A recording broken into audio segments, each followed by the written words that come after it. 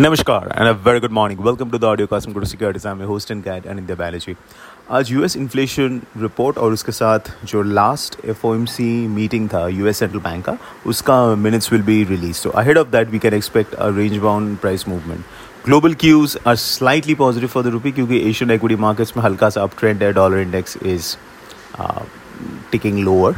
US bond is steady, but oil prices are also moving upwards. 86 के आसपास है लगभग Brent.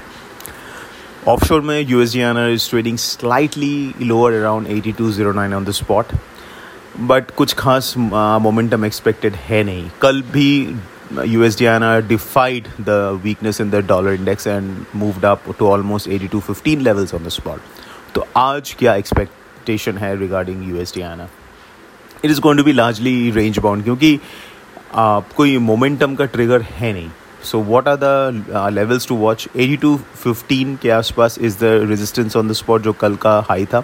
उसके beyond it could move all the way up to 82.30 levels और नीचे में 82 is going to be a major zone of support on the spot.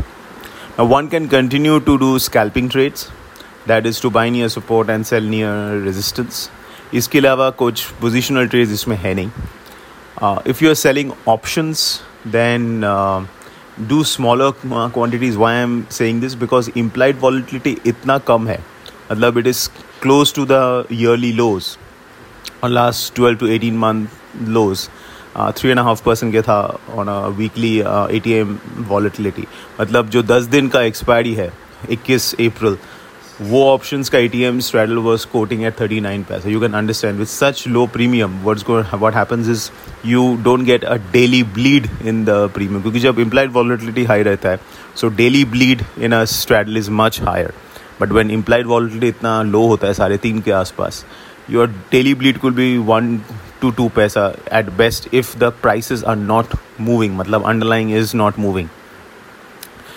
So it is a difficult market to take positions which is clear. Whether आप future से कर रहे हो या option से कर रहे हो, इसके लिए it is extremely important that you keep your position size small. Don't try to be adventurous and take large bets now.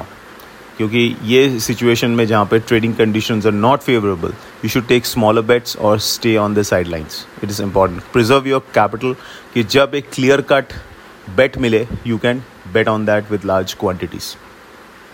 Short straddles, short triangles are unhedged trades और unhedged strategies. वहाँ पे stop losses are must.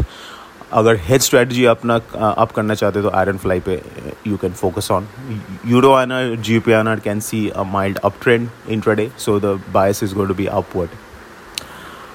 So that's it, folks. This is Anindya Banerjee signing off. A fantastic day ahead.